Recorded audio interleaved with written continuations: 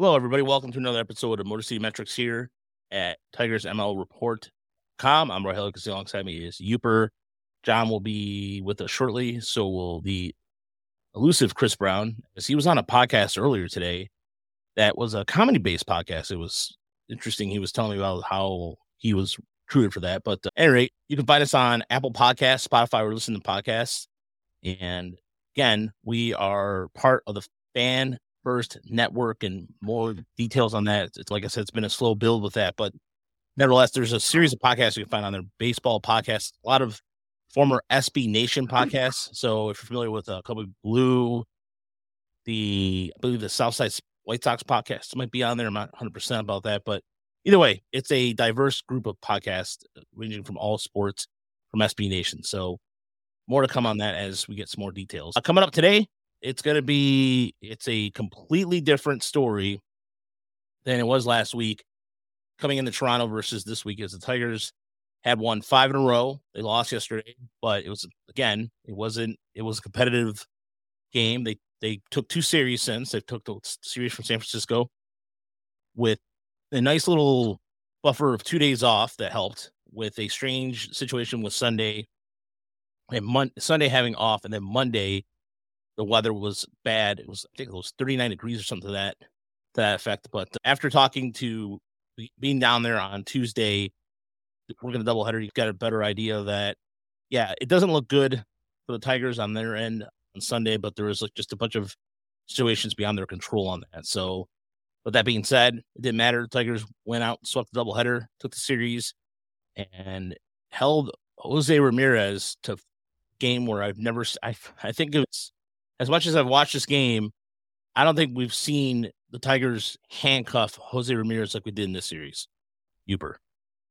Yeah, that was really amazing. Other than he jacked one home run, and even the home run he hit didn't seem like his normal beautiful swing. It was almost like he guessed last second and gulped it out, but we did it, so that's still great. But yeah, the Tigers had him guessing. They must have been going maybe against some old scouting reports of ways they used to pitch him, because he looked baffled quite a few at bats.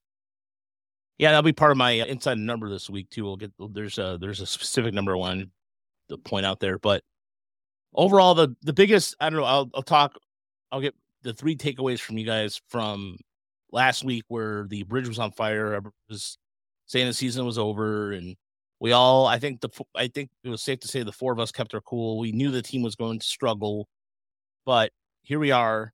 Tigers are 7-10, and you look at in terms of the American League standings right now, it's been an absolute crap show for literally Oakland, which, I mean, them and the Possums, we'll get to that a little later as well.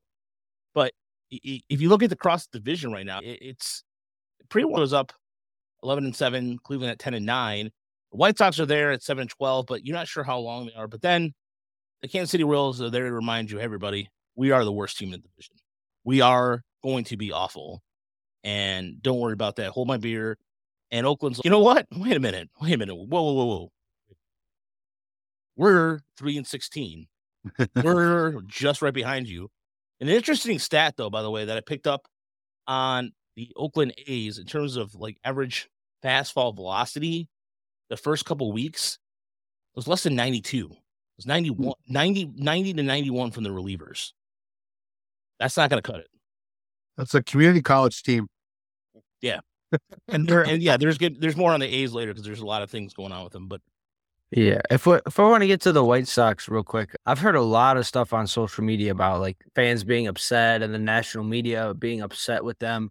Do you think this is the team that they are? Or do you think we're overreacting early into the season with them? I believe they're 7-12. Their offense hasn't been great. Is this the team they are, or are you guys expecting a bounce back for them? We'll get back to that, because I wanted to get to kind of takeaways first aspect. But that's a good question. We can save it up. But so I don't know, Chris, I'll start with you in terms of the 3 takeaways from not only the Giants series, but with Cleveland, just in general from the last week. I hate to start negative, but the offense still has a long way to go. They what are they, one by 2, 1 by 1, 1 by 1, 1 by 1, and 1 by 2 when they went in that 5-game winning streak. And, hey, a win is a win, right? But the pitching and the bullpen aren't going to hold up for that long. That said, my second takeaway was how good Eduardo Rodriguez was. 8 innings. What was it? 11 strikeouts, 10 strikeouts. They said it was one of his best starts ever, and he does it quietly, kind of like it's not. He's like the king of the strikeout looking or the cutter on the inside corner or whatever. It's not like nasty stuff, but when he's at his best, he's putting guys away.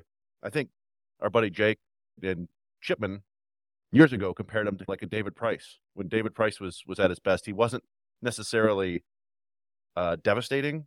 He was just throwing a lot of strikes and getting guys out, and that's what Erod can be at his best. Third takeaway, let's see, Kerry Carpenter should be playing every day. Yeah. Let's see him against some lefties. I was skeptical. I thought Baddoo made a case to beat Carpenter out in spring training, but Carpenter, all he's done is hit. That's what he has to do, and he keeps doing it. And he's like the most consistent hitter on the team right now, so play him every day. All right, John, what are your 3 takeaways from the series? Or from the two series, rather? There's a ton of them. I want to start off with Riley Green. He's been striking out a lot. I was looking up his stat. This was going to be my inside the number, but he has 26 strikeouts this year. The next closest Tiger has 15. That's Nick Maton. He's in the 5th percentile for K percentage in baseball right now. And yeah, the ground ball rate is down a little bit, but I don't know if it's time to start getting worried about him a little bit. I know it's early, but his walk percentage is not good either. He's in the 34th percentile in walk percentage. My other takeaway is the bullpen. I think fans are making it out so this bullpen was awful. I didn't think this bullpen was bad.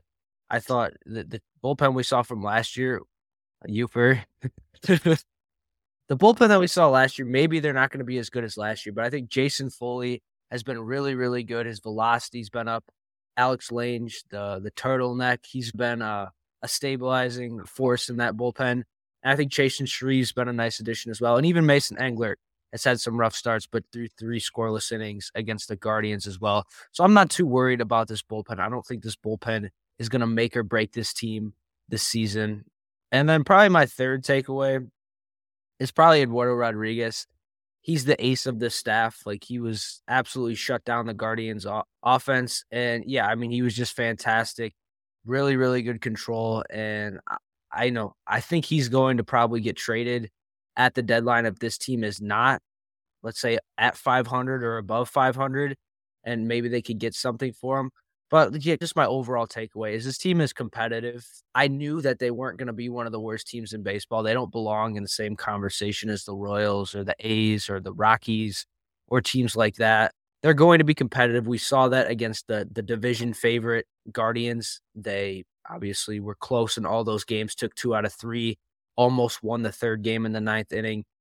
They're a competitive team, and you saw the difference between this team this year and the team last year. I don't think the team last year would have came back from that 6-1 deficit against the Giants. I feel like this is a different team that we're seeing. I think there's a little cliche with that because I think it's also different personnel too. So obviously you can see a different result with that. But no, I'll get to that in a second. But Uper, what's yours? Chris and John covered a couple of mine already, but I was going to mention that run differential. So it was really interesting to win 5 in a row, and it hardly budged in their direction because they were winning those close games. And really, to me, that's just a message of what this year is going to be about. Even sub 500 teams win 5-6 games in a row once in a while. And it's up to us to either criticize it or enjoy it. Now, I'm someone who I believe has limited expectations of this team, but that 5-game winning streak was very enjoyable. It was fun baseball. I was home for the whole doubleheader, which was done in 5 hours, which was glorious the other day.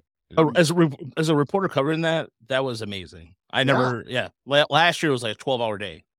Oh, without question. And here's the thing: a 1-0 game where both offenses sucked, and a pitcher for the Tigers never had a 3-ball count. That game should be fast, and it was fast. That was the cool thing. 1 hour and 50 minutes. So it was a very fun week. You guys talked about Kerry Carpenter. I was going to mention him too. Even his outs are loud, which is very cool. So let me just talk about Spencer Torkelson. What I'm noticing is that he's swinging at the first pitch a lot more. So you can see that there's an aggressiveness there, and the numbers back it up. He's up 50% from last year and swinging at the first pitch. So he's not tearing it up yet numbers wise, but you can see the approach is a little more confident, a little more aggressive. I like it.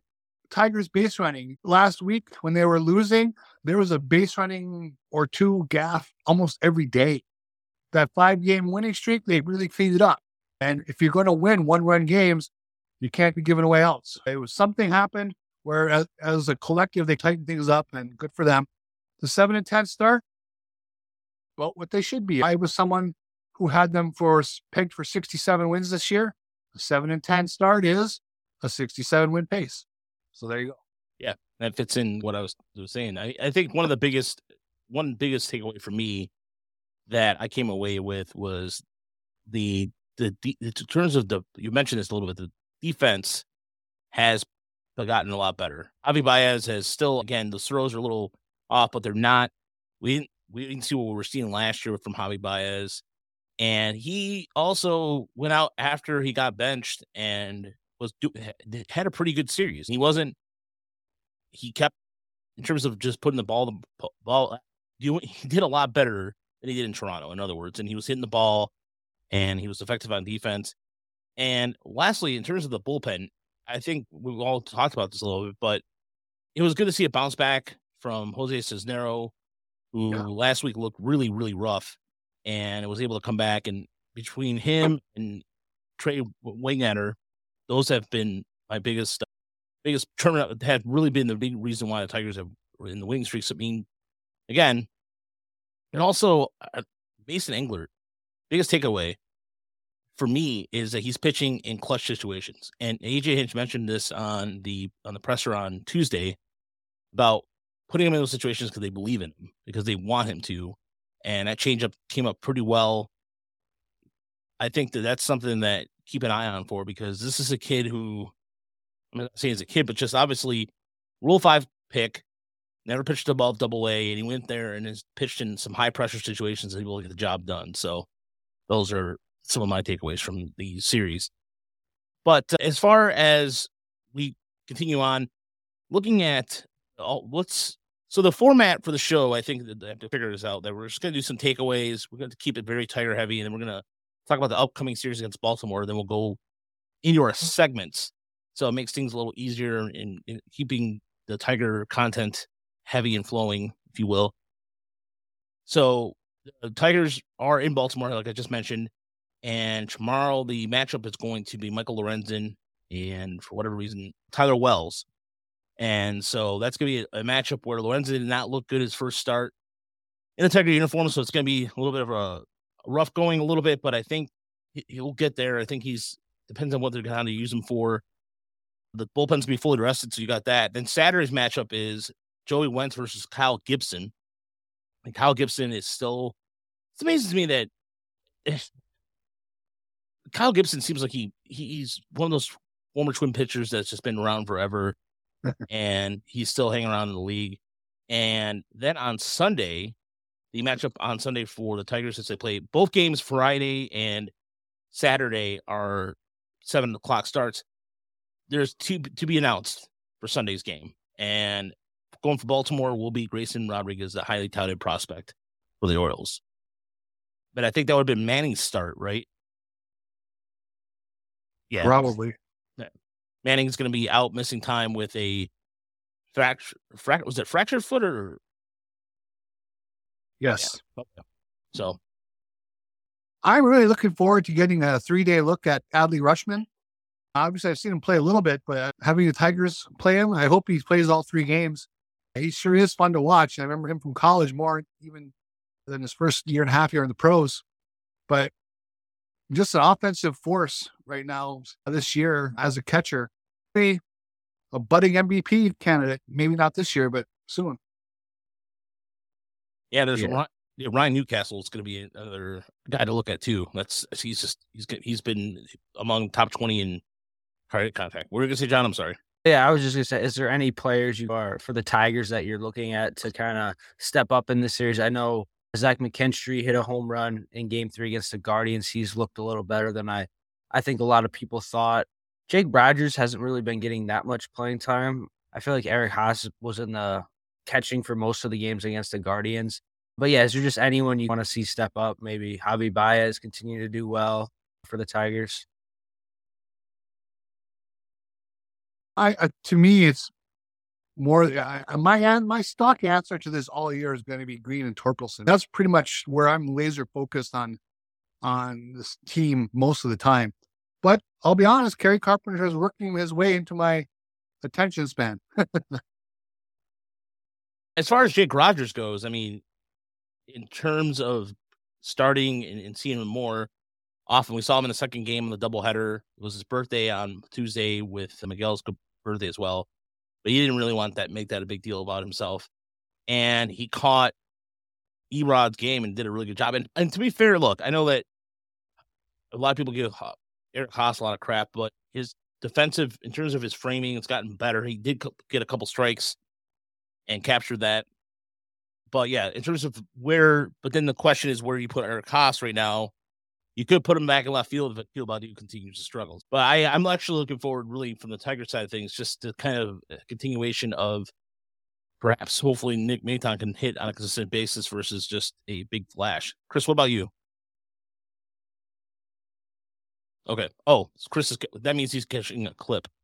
Yeah, sorry. Hoagie's hit a 410-foot triple, and yeah, go. Yeah, no, don't have to say anything. Yeah. Go. Yeah, and here's another thing too about the series. Yeah, I'm sorry.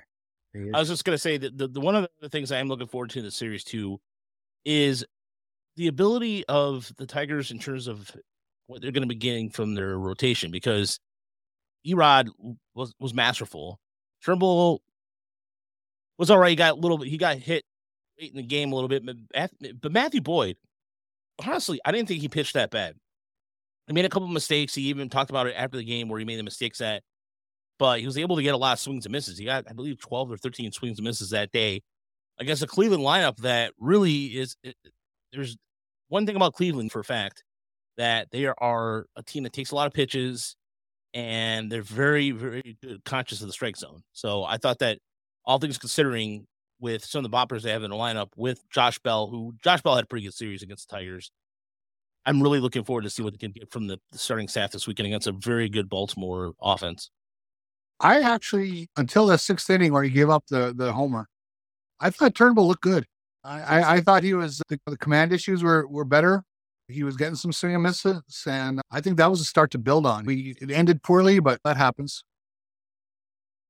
Yeah, it could be, like I said, that's a second in terms of starting for the first time in quite some time. But the slider action was prevalent. That, I will say, the slider seems to be snapping off pretty well. So let's move into our second segment, which is now let's see if I can find it, of course. Here it is.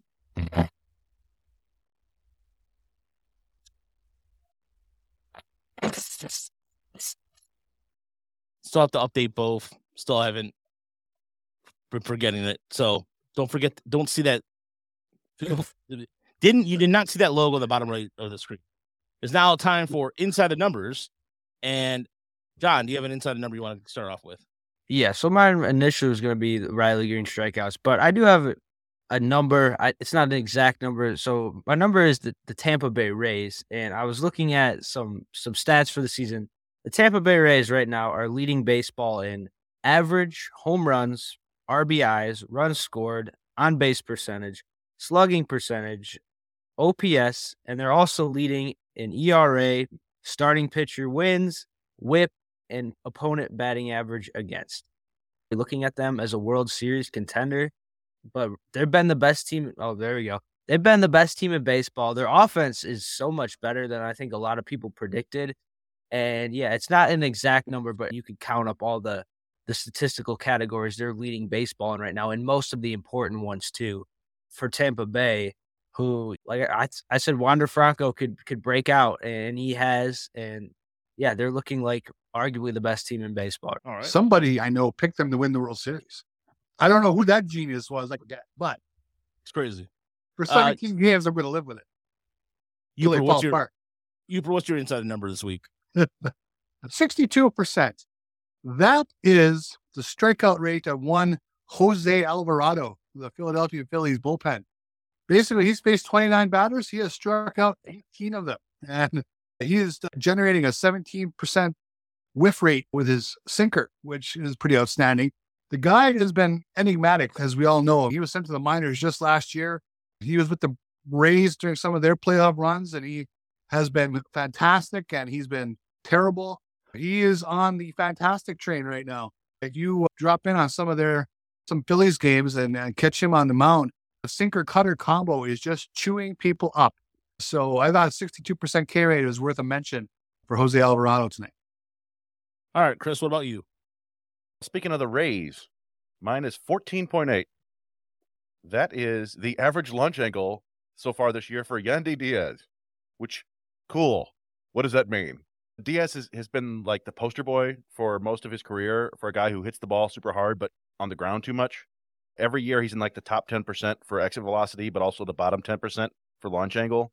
Since he started playing, his launch angle was 0.5, 4.4, 5.7, negative 7.9, 6.6, and 7.7. So if he does finally figure out how to put the ball in the air, he's going to have a monster season. And so far, so good. He's hitting 274 with 6 home runs. His career high is 14 home runs. So he's off to a pretty damn good start there. And that could be part of why the Rangers or the Rays lead in every category. I made a Freudian slip there with the Rangers because I had a bonus inside the number. It's 43. That is the run differential for the Texas Rangers, which is the second best in baseball behind Tampa, which I don't think a lot of people saw coming. Yeah, they're doing that very quietly. Yeah. Nice. I like the bonus one there today. Bonus. By the way, somebody in the YouTube chat asked, "Do the Tigers really have less than 1,000 fans in the stands for Game 1 of the Cleveland doubleheader?" Yes. For the press box, when I was sitting in the press box, you could hear fans, the louder fans. Let's just say that. And yeah, it was. I'm literally right before game time too. It was just waiting for a walk-up crowd and everything. But the weather, the way it was, honestly, I don't really blame anybody. It was too cold, and I think it was one of the coldest days of the year in terms of. So if that doubleheader happened in like late July, there'd be 20,000 people there at a 1 o'clock doubleheader, and it'd be like 30,000 by the end if they're playing reasonable baseball. Yeah, it was just like I said, going into that series. I don't care. They could have given away. That could have been the safety game, like they used to have at Old Tiger Stadium. It still wouldn't matter. It's pretty cool though that those 700 people got treated to a walk-off homer. Yeah, that was cool. But you could literally from the press box, you could hear some of the some of the more louder drunken or fans that had a good time. There we go. Let's just put it that way. So my inside number this week is 2. So there's 2 inside numbers to this equation, if you will. Well, equation, but yeah, you get the idea. 11.2 and the other 17.8. So the 11.2 is the amount of changeups the Tigers bullpen was throwing before the San Francisco series. So during their first 2 series. And the 17 is the recent stretch from April 14th till today. So their bullpen, by the way, if you're curious to know, right now, heading into the series against Baltimore, looks a lot better than they did the 2 weeks ago. So this is some bonus part of it. Their K per 9 jumped from 6.54 to a nice robust to a decent 9.19 in time span. So increased usage of the changeup, of course, courtesy of Jason Foley, that does help. But just an example why you don't freak out too early about some of these things. And you look at some of the upon closer look, it looks like the Tigers were starting to go with the changeup more, and just looking at even like their slider and curve usage were up as well. Not to the point of the changeup, but the changeup numbers stood out to me. But yeah, that's it. You think about Foley, he has a heavy sinker. Now he has a changeup to go with it. Come out of the same arm spot. It's gonna be a good pitch for him. It was against. You don't see very often Matt Ramirez. Wow. Jose Ramirez frail like that. I mean, he looked lost. So how good that changeup was. All right, those are the inside numbers for this week. Anybody has an inside number, by the way, if they want to. We used to get this all the time, and I haven't gotten it recently. So if you follow us on Twitter at Motor City or MCM Metrics Baseball, or you follow any one of us on Twitter, give us your inside number of the week. Or if you're watching us right now on YouTube, give us a number. We'll read them out loud and we'll gladly pass them along because I know a lot of our fans who watch the podcast are pretty smart people. And so if you have an inside number you want us to reach out to, say, then we'll go for it. So on that note, we now go into the last segment of the evening, the good, the bad, the ugly.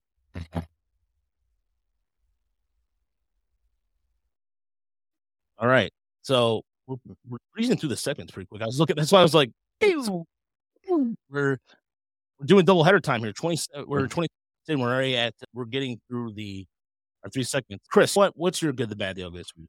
So my good is Matt Vierling. This is an obscure one here, but he is right now, according to Baseball Savant, the best outfielder in baseball in terms of getting outfield jumps. He is 4.7 feet better than average, which is a full foot better than the second place guy. He ranks first in the so-called burst, and he's tied for 6th in reaction. So that's a nice thing to have. Still don't know quite what he is as a hitter. Doesn't seem to be able to really turn on balls. He's more of an away hitter. But he's going to provide him with some defensive value, that's for sure. So that's nice to see. My bad is Alek Manoah of the Blue Jays. He's been one of the best young starters in baseball the last couple of years. And so far this year, through 4 starts, he's one of the worst starters in baseball. It's 19 1/3 innings. He's allowed 15 runs on 23 hits and 14 walks with 4 home runs and just 16 strikeouts, which is good for a 6.98 ERA and a 6.99 FIP and an 8.01 expected ERA. The fantasy team thanks you. Yes. And a bonus bad that happened while we were doing this podcast. I'm going to go ahead and mention the Erie Seawolves, who entered the 7th inning up 6-2 and left the 7th inning down 10-6. It went Angel de Jesus and then Chance Kirby. It went walk, fly out, home run, double, balk, pitching change, walk, single, walk, ground out, wild pitch, single, walk, strikeout. And yeah, now it's 10-7 because Colt Keith did hit a 408-foot triple to dead center and score on a sac fly. But that's my bonus bad. In my ugly is the whole Oakland, Las Vegas athletics situation. Which is we got the inside number from Kyle Clark here. 49. The A's bought 49 acres of land in Vegas. 40 is just 49? Yeah. Continue. Yeah, it's inevitable. This thing was coming. I don't know what the hell is going on with Oakland forever. I don't know how Las Vegas is going to be as a baseball town. I've never actually been to Las Vegas, so I couldn't tell you anything. I know that it's a desert and all the water's going away, so that doesn't seem great. But I guess you go ahead and just put out another big grassy field out there. But the thing that bumps me out is that Oakland, the athletics franchise has been around forever, right? It was in Philadelphia, then Kansas City, then Oakland. And they've been in Oakland for 55 years, and there's a remarkable amount of history for the Oakland Athletics for a relatively young franchise. You know what I mean? It's at least relatively young city location. I think the early 70s A's are the most underappreciated juggernaut in baseball history. But they won 5 straight pennants. They won 3 consecutive World Series, the only franchise in baseball to do that outside of the Yankees. And then when I was growing up, there were those awesome 80s teams with the Bash Brothers and Ricky Henderson. And then there were the Moneyball A's in the early 2000s that made a bunch of playoffs. And then the early teens when they were rivals with the Tigers. There's been a lot of good teams in Oakland, and they've got great fans, and the ownership just doesn't give a shit. And it bums me out. We don't like to swear on this show, but that one, it just really sucks because I would hate to be in that situation. And here they are. I think you touched on it. They're 3-16 to start the year, 3-17. Yeah. One of the 20 worst starts in baseball history. It's just it's a bummer for really good fans, and I feel bad for them. And the thing is too, when you read, like, I know we were joking about this last week about the possum and the visiting booth, but that's just, you know what that is? That's just basically saying to the fans and to everybody else, oh, you have a sewer backup? Yeah, we don't care.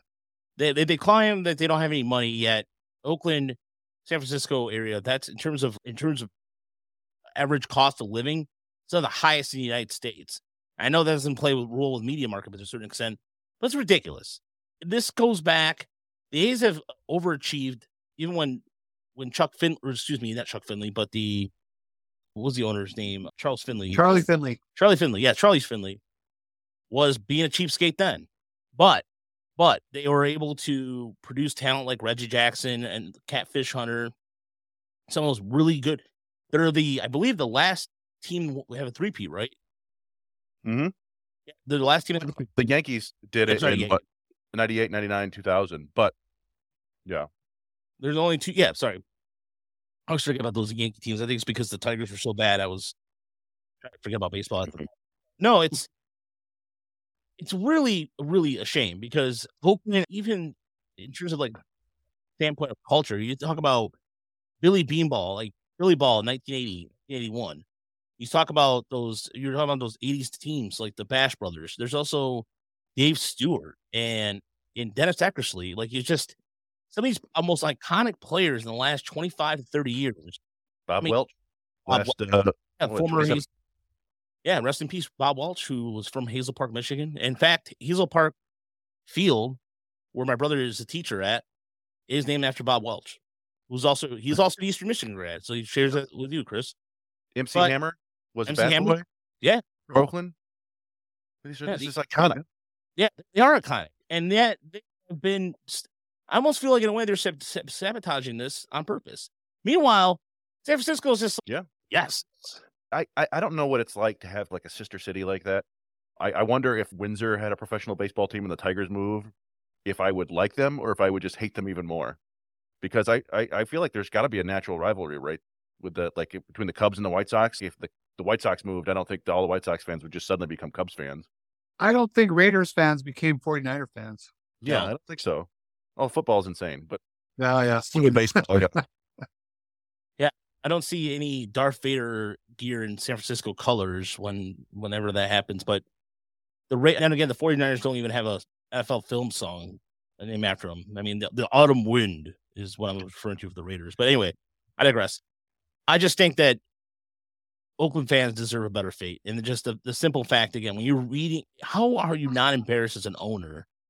And how you're not embarrassed as an owner and just have there's a possum in the damn broadcasting booth.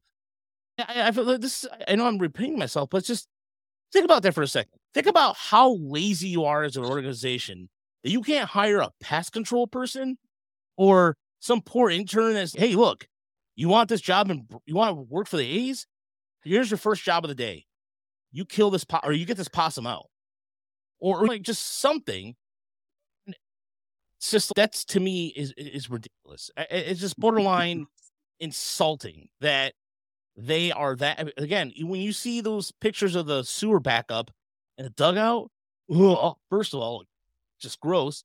And second, how are you like walking around as an owner? Well, wait a minute. No, that's right. Your wallet's so full of money, you forget. Oh, I'm definitely that out. It's crazy. And then, yeah, and same thing. Jeremy, who's our chat, by the way, is goes out the Tiger games out there in Oakland all the time. He's out that area. He'll tell you how bad it is out there. And so that's a good insider number, by the way, for Steve Cookmeat. 543. That's he's slugging for the year. So thank you for that. And then Sergio reminded us, too, that Charles Finley paid his players $300 at the Grow Beards and Mustaches to work a nerve on the clean-shaven Reds. And Raleigh Fingers handlebar was born.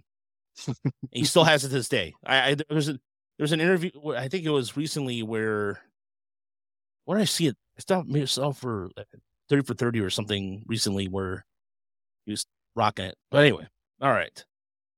We got sidetracked with some A's talk, but what is yours? Good, bad, Sidetracked with some A's talk. It's amazing that you had that as your ugly because under good, I have written right here, Las Vegas A's. What? That's why I was staying quiet there. I'm on the other side of this in a lot of different ways. I think Las Vegas is a market that Major League Baseball needed to take advantage of. I think Oakland is a death trap in terms of there'll always be second banana in that area to the Giants. I don't think that's changing. They have tried to get a stadium, both through private funding that the city kept asking for more and more and more, and they just couldn't do it. They've tried through public funding. They couldn't push that through. They've been playing in that dump, which I will admit they have not tried to improve. But where was their incentive to improve it? They couldn't get anybody at the city. The city's been fine having that embarrassment as part of their civic buildings. I don't know. I think instead of this ongoing saga, which we've been hearing for at least a couple of decades, about needing to get a new stadium in Oakland or move, I think just pull the Band-Aid off and go. Go to Vegas. It's a great market in terms of growth, in terms of it's virgin territory basically for MLB. Make that work. Do all the good things you can do with Vegas. I think that might set some other organizations in motion as well to get to either Salt Lake City or Nashville or Montreal and get this whole situation settled. My big recommendation, though, is if you're going to go to Vegas, embrace it. Become the team like the Outlaws or something like that. And also, don't call yourself Las Vegas. I think they should be the Sin City A's or the Sin City whatever, Devils. I don't care what you call them. I want Sin City. I think that would be the coolest jersey in sports, bar none. But yeah, but this is the same city. They did the Golden Knights and they got sued by Army because it's the same. So I don't expect any creativity. Although I honestly, I'd love that. I'd love for them to do something like that. Yeah, Pete Rose suggested by old BK. If there's one thing we've learned about Uper is he's a shill for the owners. I believe, honestly, I do think it's good for baseball overall. I just feel really bad for the A's fan. That's the thing that bums me out. Yes, I understand. Whenever an organization team leaves and you've got nothing you can do. For the 15 dozen A's fans, I get it. Okay?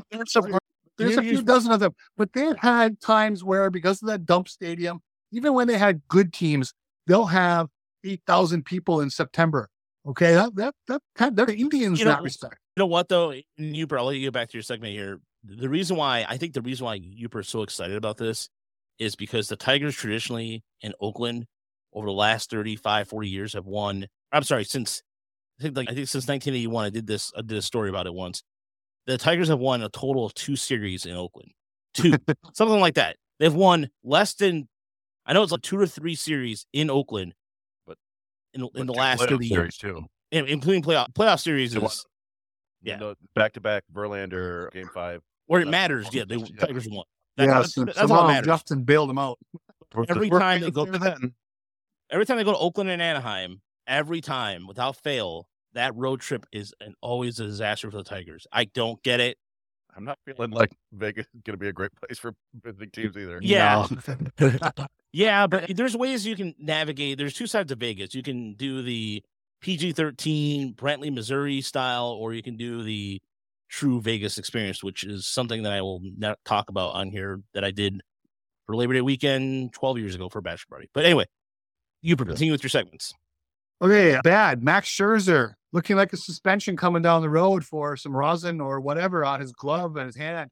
I've seen a lot of people online anyway, and maybe it's just the people I follow, kind of mad at baseball, saying this is part of what's wrong with baseball and so on. And I get it. People don't like change, and people think that they love Max, and they think it's just rosin and was getting over officiated and so on. But here's the thing. Since they started checking for the sticky substances, it's become less and less they're finding anything. Max got popped. Okay. They're going to try to hold to the rules, and he's going to get suspended. Maybe he wins an appeal. Who knows? We'll see. But I don't think there's anything wrong with baseball. I thought the reaction was a little over the top in terms of saying now, well, it's a bad rule. There's nothing wrong with checking for the sticky stuff, and they've been finding less and less as they've gone along. My ugly Kansas City Royals, 1-10 at home. Think about that. Ooh. 1-10 at the friendly confines of Kauffman Stadium. Heading down there in May to see 2 games with the Tigers. Hopefully, they are continuing to struggle at such a pace in Kansas City. Yeah, Brady Singer's ERA I checked is over 8. And I'm also on my fantasy team. I have a really good pitching staff. See Uper right now is trying to get a swing and trying to get 2 of my best pitchers right now in a deal, but we'll have to talk about that off air because no one cares about fantasy baseball. All right, John, what's your good and bad ugly this week? We're starting with good or bad or ugly. Does it matter? I usually try to stick to that traditional order. Good, bad. Okay, yeah. So my good would be the Chicago Cubs, who I think are a little bit better than some people expected. It's only 17 games into the season. But Cody Bellinger is showing signs of life. OPS plus at 119, has 3 home runs. Patrick Wisdom has 8 home runs. OPS plus at 189. Dansby Swanson's been really good, which I thought he was a bit overpaid. Obviously, it's still early in his contract. Nick Madrigal, Nico Hornier, Ian Happ, their offense has been really, really solid. And the NL Central, it's not the greatest division in baseball. I still think the Cardinals are probably the favorite. The Brewers have been a bit surprising. But yeah, the Cubs offense, they completely revamped it this offseason, and it's showing that they can compete. I don't think they'll make the playoffs, but I was looking at Baseball Reference. They have a 65% chance to make the postseason for their playoff odds. I don't know about that. But yeah, definitely too early. But for me, just seeing Cody Bellinger show some signs of life, because I mean, he was home run tonight too. He's got 4 now. Oh, nice. Yeah, because like 2019, he was unbelievable. He had just an unbelievable season. So yeah, good to see the Cubs showing some signs of life. For my bad, it's not really bad. It was more unfortunate. It was the 9th inning of Game 3 against the Guardians. I was at the game. I finally got to a game. And Kerry Carpenter, leadoff single. Akil Baddoo then pokes one into the outfield. 2 runners on, nobody out. Torkelson was coming up. You could just feel the tension in the stadium. A lot of people were really excited for Torkelson because of the home run he hit. And to have 2 runners on, nobody out, and being down by 1, not being able to score. I get Emmanuel Clase is a really, really good closer.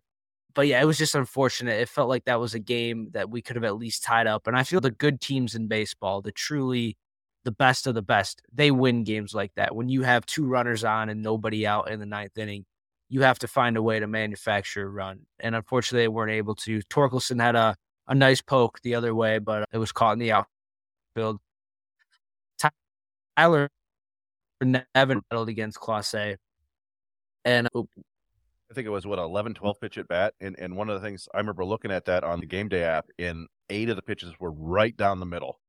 Yeah. And that's just how good Clase is. Like, he can just throw it right down the middle, and it's still impossible to hit. So that was a good battle. But yeah, you felt that magic for a couple games there, and then just you can't do that every game. Yeah, you can just feel it. Oh, go ahead. No, I was saying about that matchup. What was interesting about it was the whole thing was 0-2. I mean, it went 11 pitches deep, and it was 0-2 the whole way. So Nevin, he battled. There's no question about it. And he almost got that flare to drop. If that had been about a foot shorter, we'd be talking about some different things going on. Yeah. And then my ugly, it would just be the Colorado Rockies. I don't like the Colorado Rockies as a franchise. I just feel like I don't know what they're doing. They wasted Nolan Arenado. They wasted Trevor Story. They traded Nolan Arenado, didn't really get a lot for him, didn't trade Trevor Story, and then they signed Chris Bryant, and I just feel like I don't know if this team's rebuilding. I don't know if they're trying to compete. They're 5-14.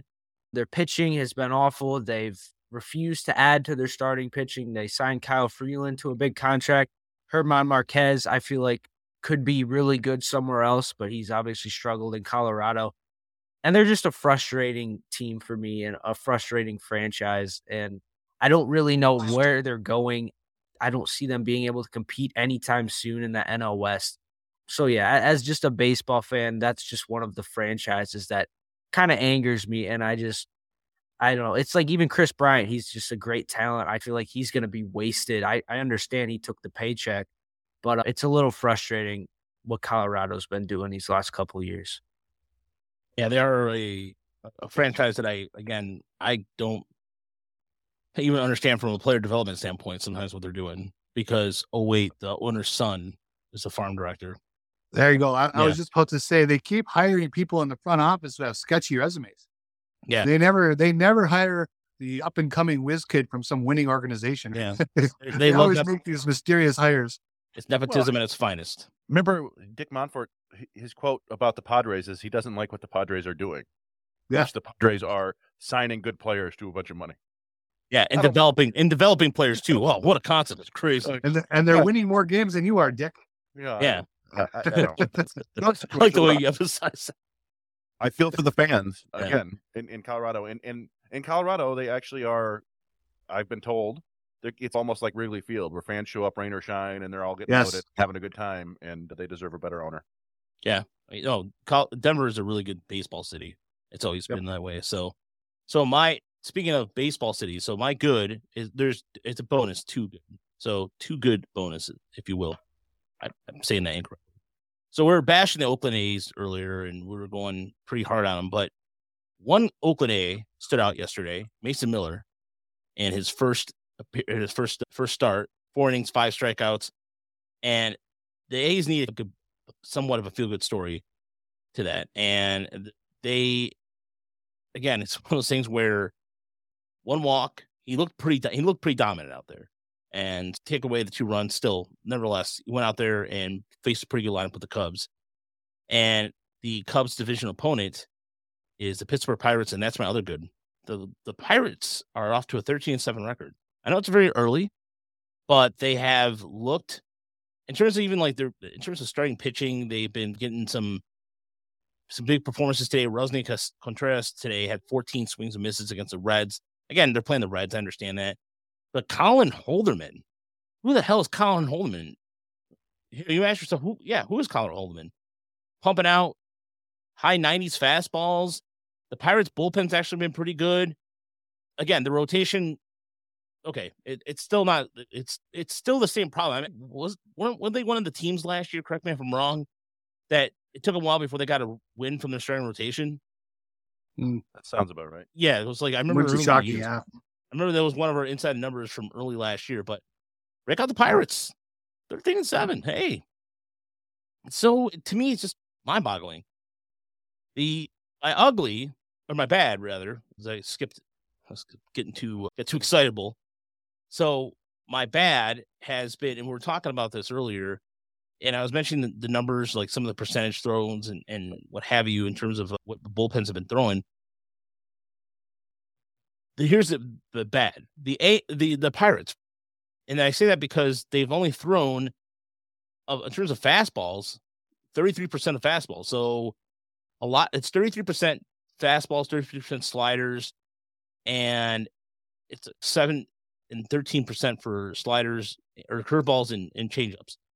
The reason why I think that's bad rather, is how long before you're gonna have some arm issues with that.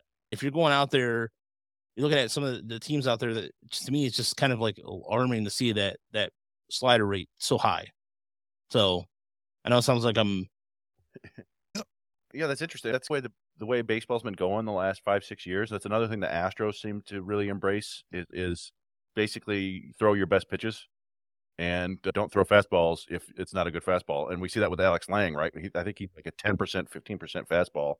But for a whole team to do that is wild. So that will be something interesting to watch. We'll see if they all break down later this year. Although they do have a pretty deep farm system. Yeah, the Pirates do have a pretty good farm system when you've been terrible for that long. And they also, to end out the ugly, rather, just the last part, the ugly is Madison Bumgarner, who has been DFA'd. But good riddance, really. The guy, I've never liked the guy. He just seems like he's always got a chip on his shoulder when he doesn't need to. I think it was his last start. I think he was just like talking crap to people. It's like, dude, you're over. You haven't been anything in years. Shut up. No, yeah, he's always been a massive red ass. Yeah. It is a bummer that he didn't have a better career because he is arguably the best postseason pitcher of all time. Was it the 2012 World Series or 2014? 14. Yep. Just dominant. So that's a bummer. But yeah, he's an ass. So I don't care that much. And he can go back to being like a secret rodeo clown or whatever he was. Yeah. Yeah. Go back to the hills of North Carolina and do whatever he was doing. To each their own. Yeah. I've never cared for him. Again, for the being. Put in a big old horseshoe dip and hop on that bull and go down. No, but I don't know. It's for the Arizona, they really technically need him. So bad. Arizona's a story in itself. Yeah, you're right. So far you've been right.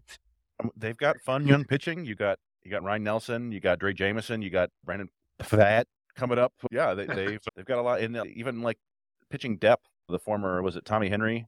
I think they still have him on, the former Michigan pitcher. I think he's banging around there. So yeah, I don't know. Arizona's an exciting team. Texas is an exciting young team. I think it's good to see some of this young blood coming up. It's also like to John's point, it's fun to see the Cubs go out and try a little bit. They didn't break the bank.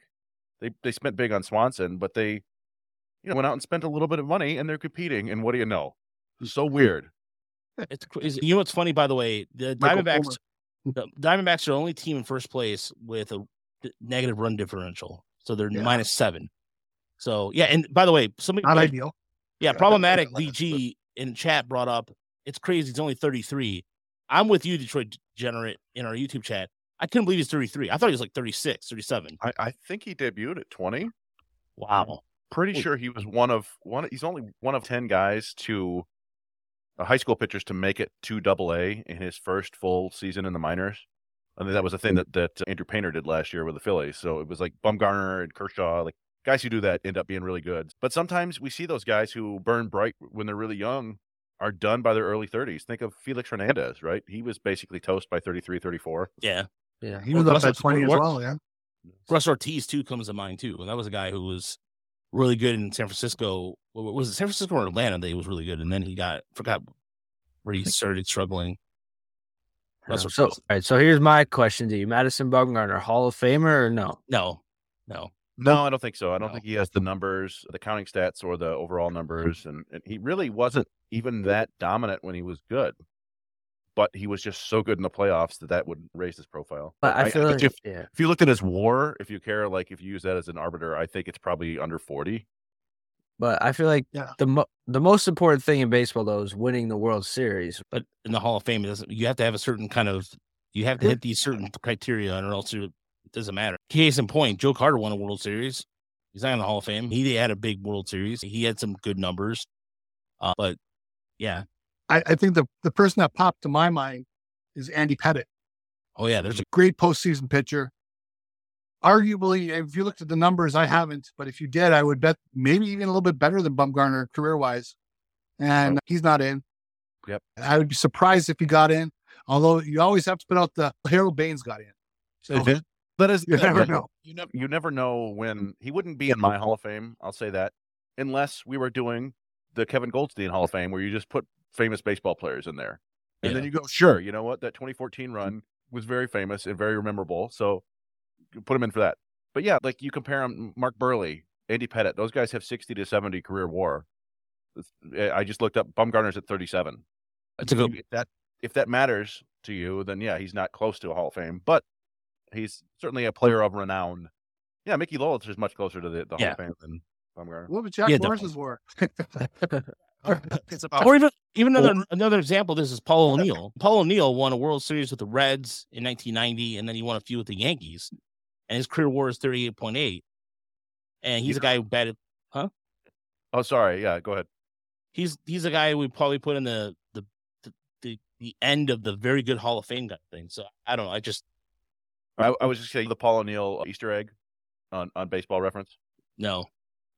If you look at it, he bats left, he throws left, and he kicks left. I just noticed. And if you click on that, it's the infamous clip of him, like a game-saving, he booted the ball and then literally kicked it, and it went right to the first base, and he prevented a guy from scoring. It like in a very critical moment in the game. Yes. It clicked. I can't show it because we'll get copyright. We'll get dinged. But if you we'll look for it at home. So we can't show clips of old baseball games. That's a bummer. Minor league games we can, but for whatever reason, I just don't want to. I don't want to get. Oh, I got you. Don't need to push it. Yeah, and if we're sticking on that MLB talk, the Milwaukee Brewers, 14-5. You guys think they're for real, or do you guys think this is a little bit of a false? I was actually going to try to go in the Justin Henry Malloy excerpt, but yeah, go ahead. Yeah, we can go. Woodruff and Corbin Burns are both hurting, right? Mm-hmm. I think so. We'd be a little worried about how they're going to move forward. Freddie Peralta's good.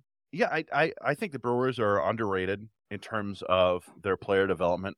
We've talked about it before. And Ashby is hurt too, but they just consistently, like even guys that were highly touted, like they got Bryce Terang. There was a time when Bryce Terang was going to be the number 1 overall pick in the draft, and then people were like, "Oh, he can't really hit for power," and they took him at like the 19th pick in the draft, and he waved in and out of the top 100 prospects, and he looks like a solid player.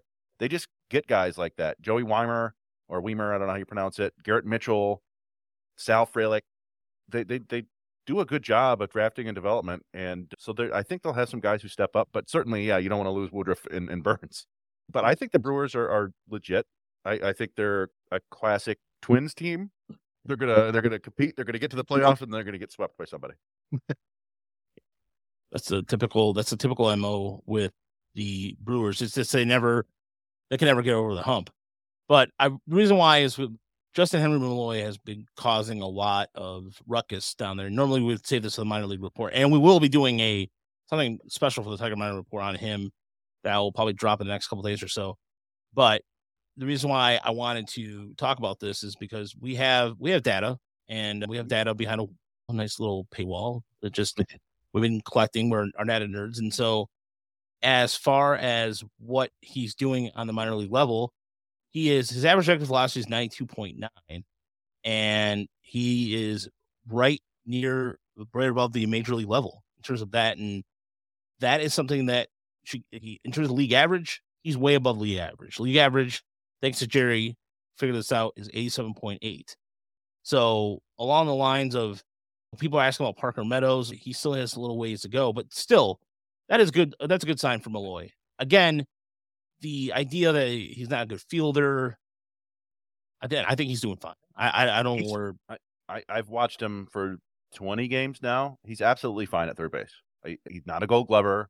He's probably not even he may be a negative defensive run saved at third base because of a lack of range, but his hands and arm are just fine. He gets, and he can range a little bit. So I don't think he's going to be a net negative at all. And man, he's just been an on-base machine. I think 3 more times today. He's such a pain in the ass for pitchers. They're up there. They can't figure out how to put him away. It's fun to watch a guy like that on the Tigers for once, or at least in the Tigers system. We're just like, oh man, just like a traditional Jose Ramirez type. We're just like, I don't know what to do. I have to walk this guy or give him a home run. Now the power is starting to come. A 439-foot home run today. That's off Daniel Norris. So I don't know how much.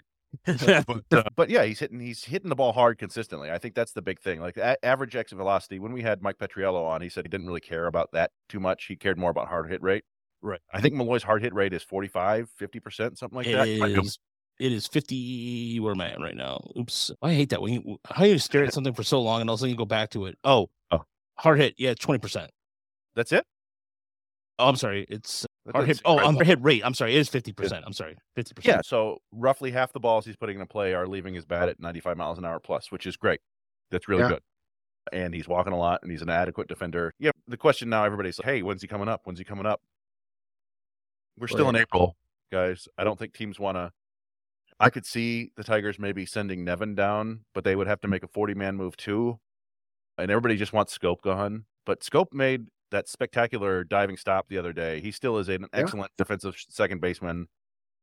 Is that enough to keep him around? I don't know, but like it feels like it's enough to give him another month or two to try to get the bat going. But I know fans get tired and they want to see the next new thing. And then what happens when the next new thing struggles for 2 years? They go, I don't know. So I just give it some time. The Tigers will call Malloy up when he's ready. And another thing too, and Detroit Degenerate put in the chat. Correct me if I'm wrong though. Didn't Malloy struggle against Major League pitching? He did. And another stat to me that stands out, and I was talking about this with Chris, is ground ball rate. It's close to 50%. And you want that, while his line drive rate is pretty good, you want that ground ball rate to be a little lower, to me. Yeah, he's a guy with a not to go back to Yandy Diaz, but it's a Yandy Diaz profile there where it's like an 8-degree average launch angle, which is about 5-6 degrees lower than you'd like, which is the opposite end of the spectrum for Andre Lipsius, who has a very similar game to Malloy, but instead of line drives, he hits a lot of fly balls. His average launch angle is like 25 degrees, 23, something like that. So, which doesn't necessarily, it's not a bad thing for Lipsius, because I think if he can pull the ball more, he might hit a decent amount of home runs. But it works better for Malloy because these are line drive hits and walks. With Lipsius, it's walks and a lot of fly balls. But yeah, you'd like to see Malloy come up a little bit, but I don't like, how do you complain about a guy with a 580 on base or whatever? You just go, whatever, man. Keep doing what you're doing. Yeah, it's too early. Like I said, it's a matter of time before they do call up. But even right now, as much as Zach McKinstry, drawing a blank again on his name. McKinstry, yeah. So Zach McKinstry, I did say that, okay. McKinstry, he had a home run the other day. Again, he's a left-handed bat. He's been defensively. Was it error at third? I don't remember exactly.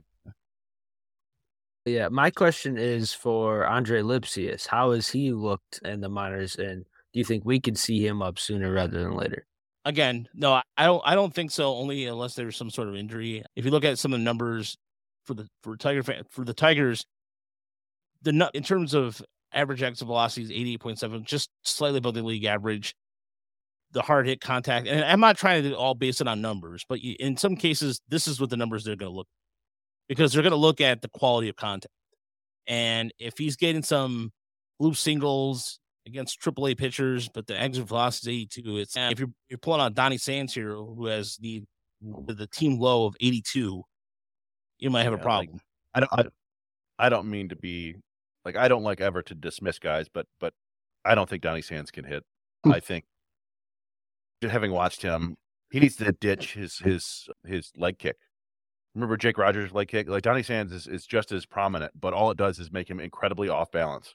Yeah. And so he just pounds the ball into the ground. So I think he needs to fix that. I don't know if he is. I think he might be older than Jake Rogers. He's 27, 28 already. So probably. Lipsius, Roger and I talked about this before. He got off to a really tough start where he was really lunging at balls and striking out a lot. It would seem unlike him.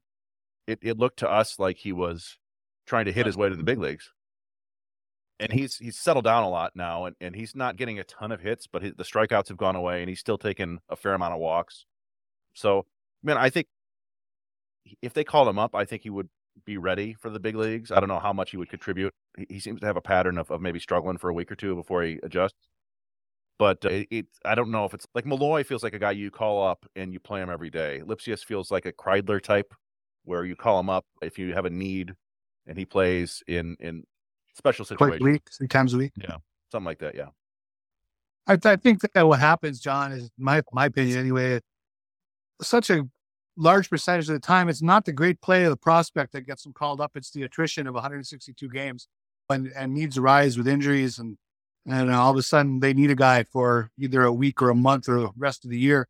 So really, it's circumstances probably beyond Lipsius's control will determine when he's a Tiger. Yeah, and on the minor league pod we did, I think we were even suggesting that they might even call up Andy Ibanez first, because he's a veteran and he's had some MLB success, and it's one of those things where they may have to let him go. I don't know the details of his minor league contract, but a lot of times those guys have an opt-out on July 1st, so they may need to bring him up just to see, just in case. But that would be another 40-man move, and you bring him up and let him play for 2 weeks and decide, this ain't it. And then you can get Lipsius up. But yeah, to John's point, or to Youp's point, John and Youp, it is more about who gets injured and who stays healthy. Yeah. What about Ryan Kreidler? I don't think we touched on him getting sent down. Were you guys hit pretty well since he went back?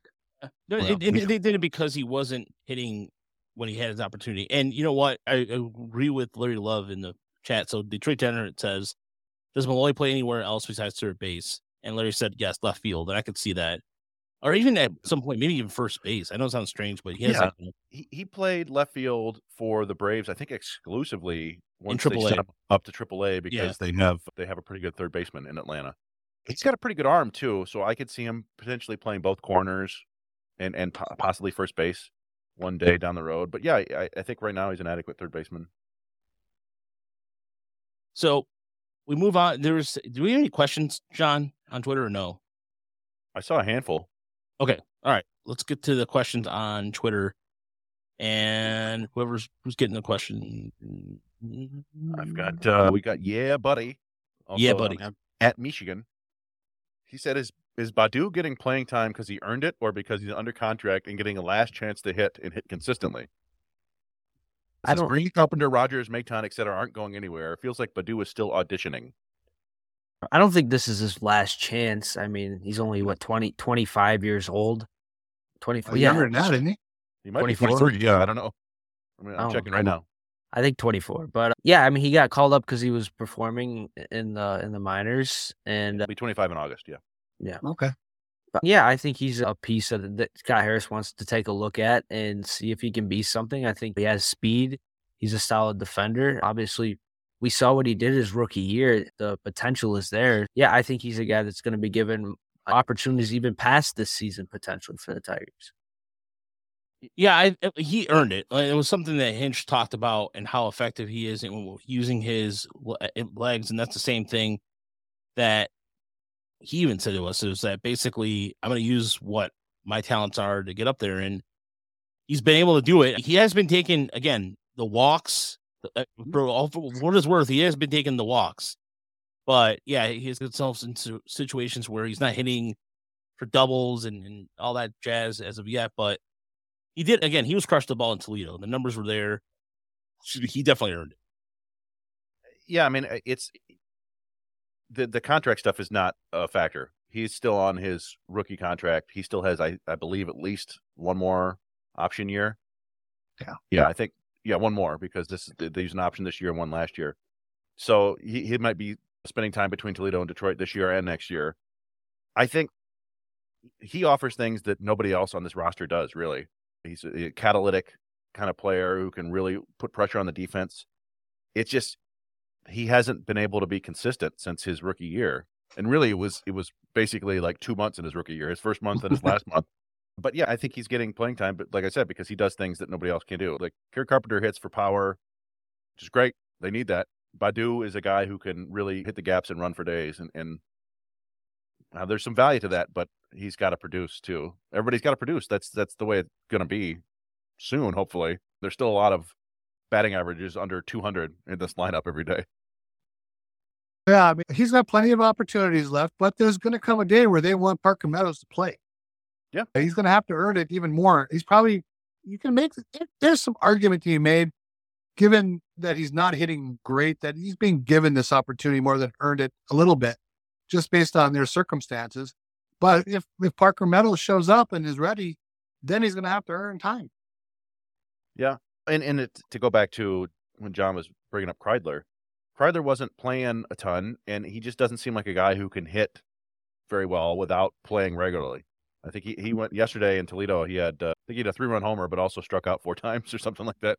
So it's, there are certain guys who feel more like role players, and Baddoo may be that guy, but I think he can play an important role on a decent team if used properly.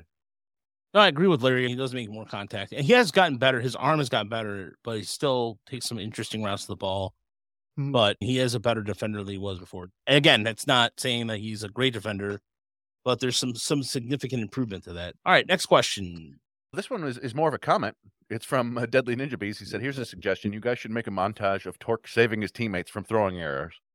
Oh, that's a really good idea, actually. He's pretty nimble over there. Yeah, it's one of those things, though. Yeah, he does a great job digging balls out of the dirt, but that's like the bare minimum of what you need to do as a major league first baseman. We know, like, Torkelson works very hard at that. He's out there every day taking ground balls with the tiny glove, doing his thing, and he deserves credit for that. But that is, like I said, that like big league first basemen don't really get defensive credit for doing that because it's expected. I think Prince Fielder was probably the worst first baseman I can remember seeing in a Tigers uniform. And he was able to dig out 80 to 90% of the balls in the dirt. It's you're basically fielding a ground ball, right? You should, as long as you have useful hands, you should be able to do that. But Torkelson is very good at it. I'll give him credit for that. He doesn't miss a lot of them. I also think his footwork is solid in terms of getting the proper angle to stretch for balls, and he's athletic enough to stay on the base once in a while. Miguel Cabrera drove me nuts. As someone who played a lot of first base, I often thought his footwork was brutal in terms of fielding throws at times. Just bad. Nobody cared because he was the best hitter in baseball, which is fine. Yeah, Miggy just wanted to be a shortstop forever. So yeah, that might be a fun video, but I ain't got to go through a lot of clips. Next one, Joe Sleeping from Blue Check Marker 18. Now, he said if Justin Henry Malloy keeps mashing, who's most likely to be cut from the 40-man to make room for him? Scope, Short, or Nevin? Those are 3 options. McKinstry's another option. I don't know. It always feels morbid to be like, yeah, bring him up and screw this guy.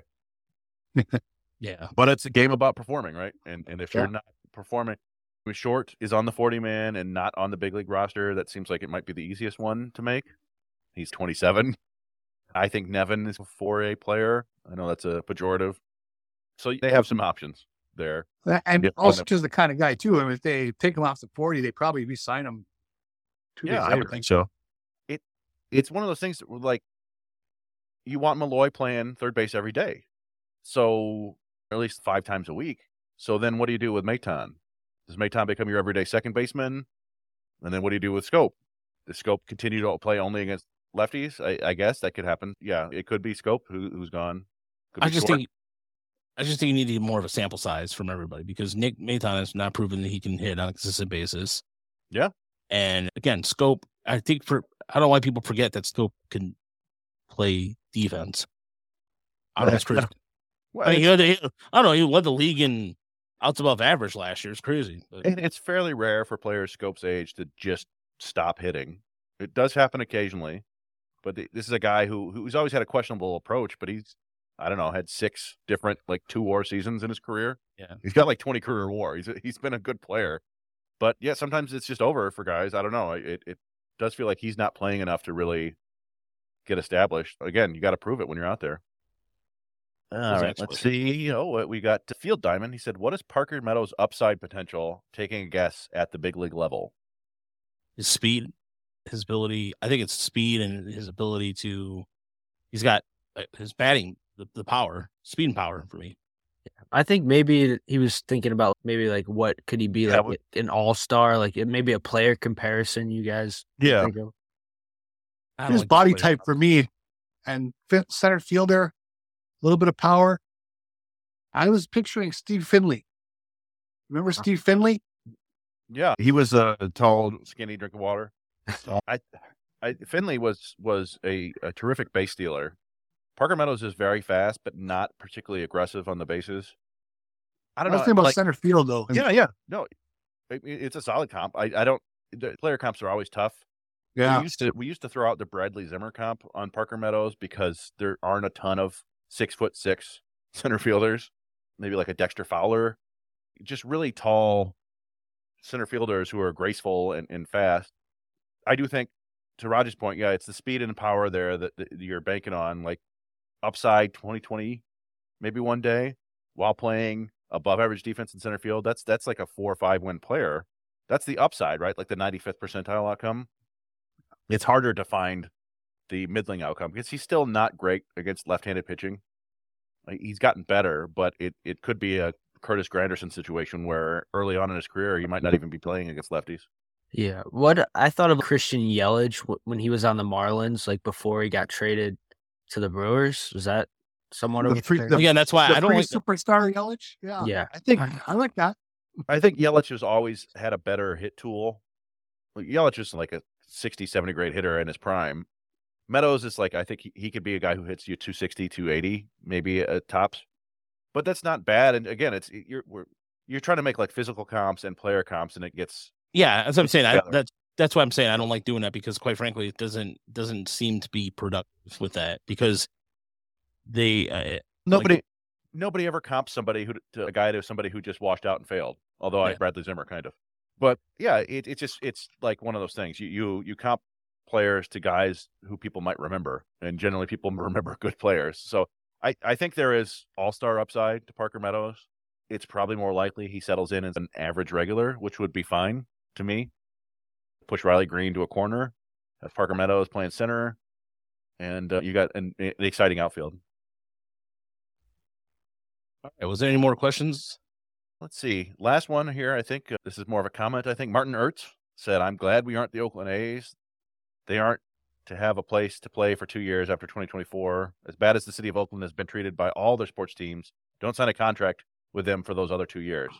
I don't quite get what he's saying, but yeah, we talked about the A's earlier. I am glad the Tigers are not losing their team. And I'm glad the Tigers have 7 wins instead of 3. Yeah, what would we do if the Tigers just didn't exist? I don't know. I root for the Charlotte Tigers. The Charlotte Tigers. I would be lobbying pretty hard for a new baseball team in Detroit. Maybe build a stadium on the riverfront. The Detroit Rays. Look, bottom line is I would stop watching baseball, flat out. I'll tell you that right now. I don't want to even think about that conclusion or anything like that. And no, honestly, no.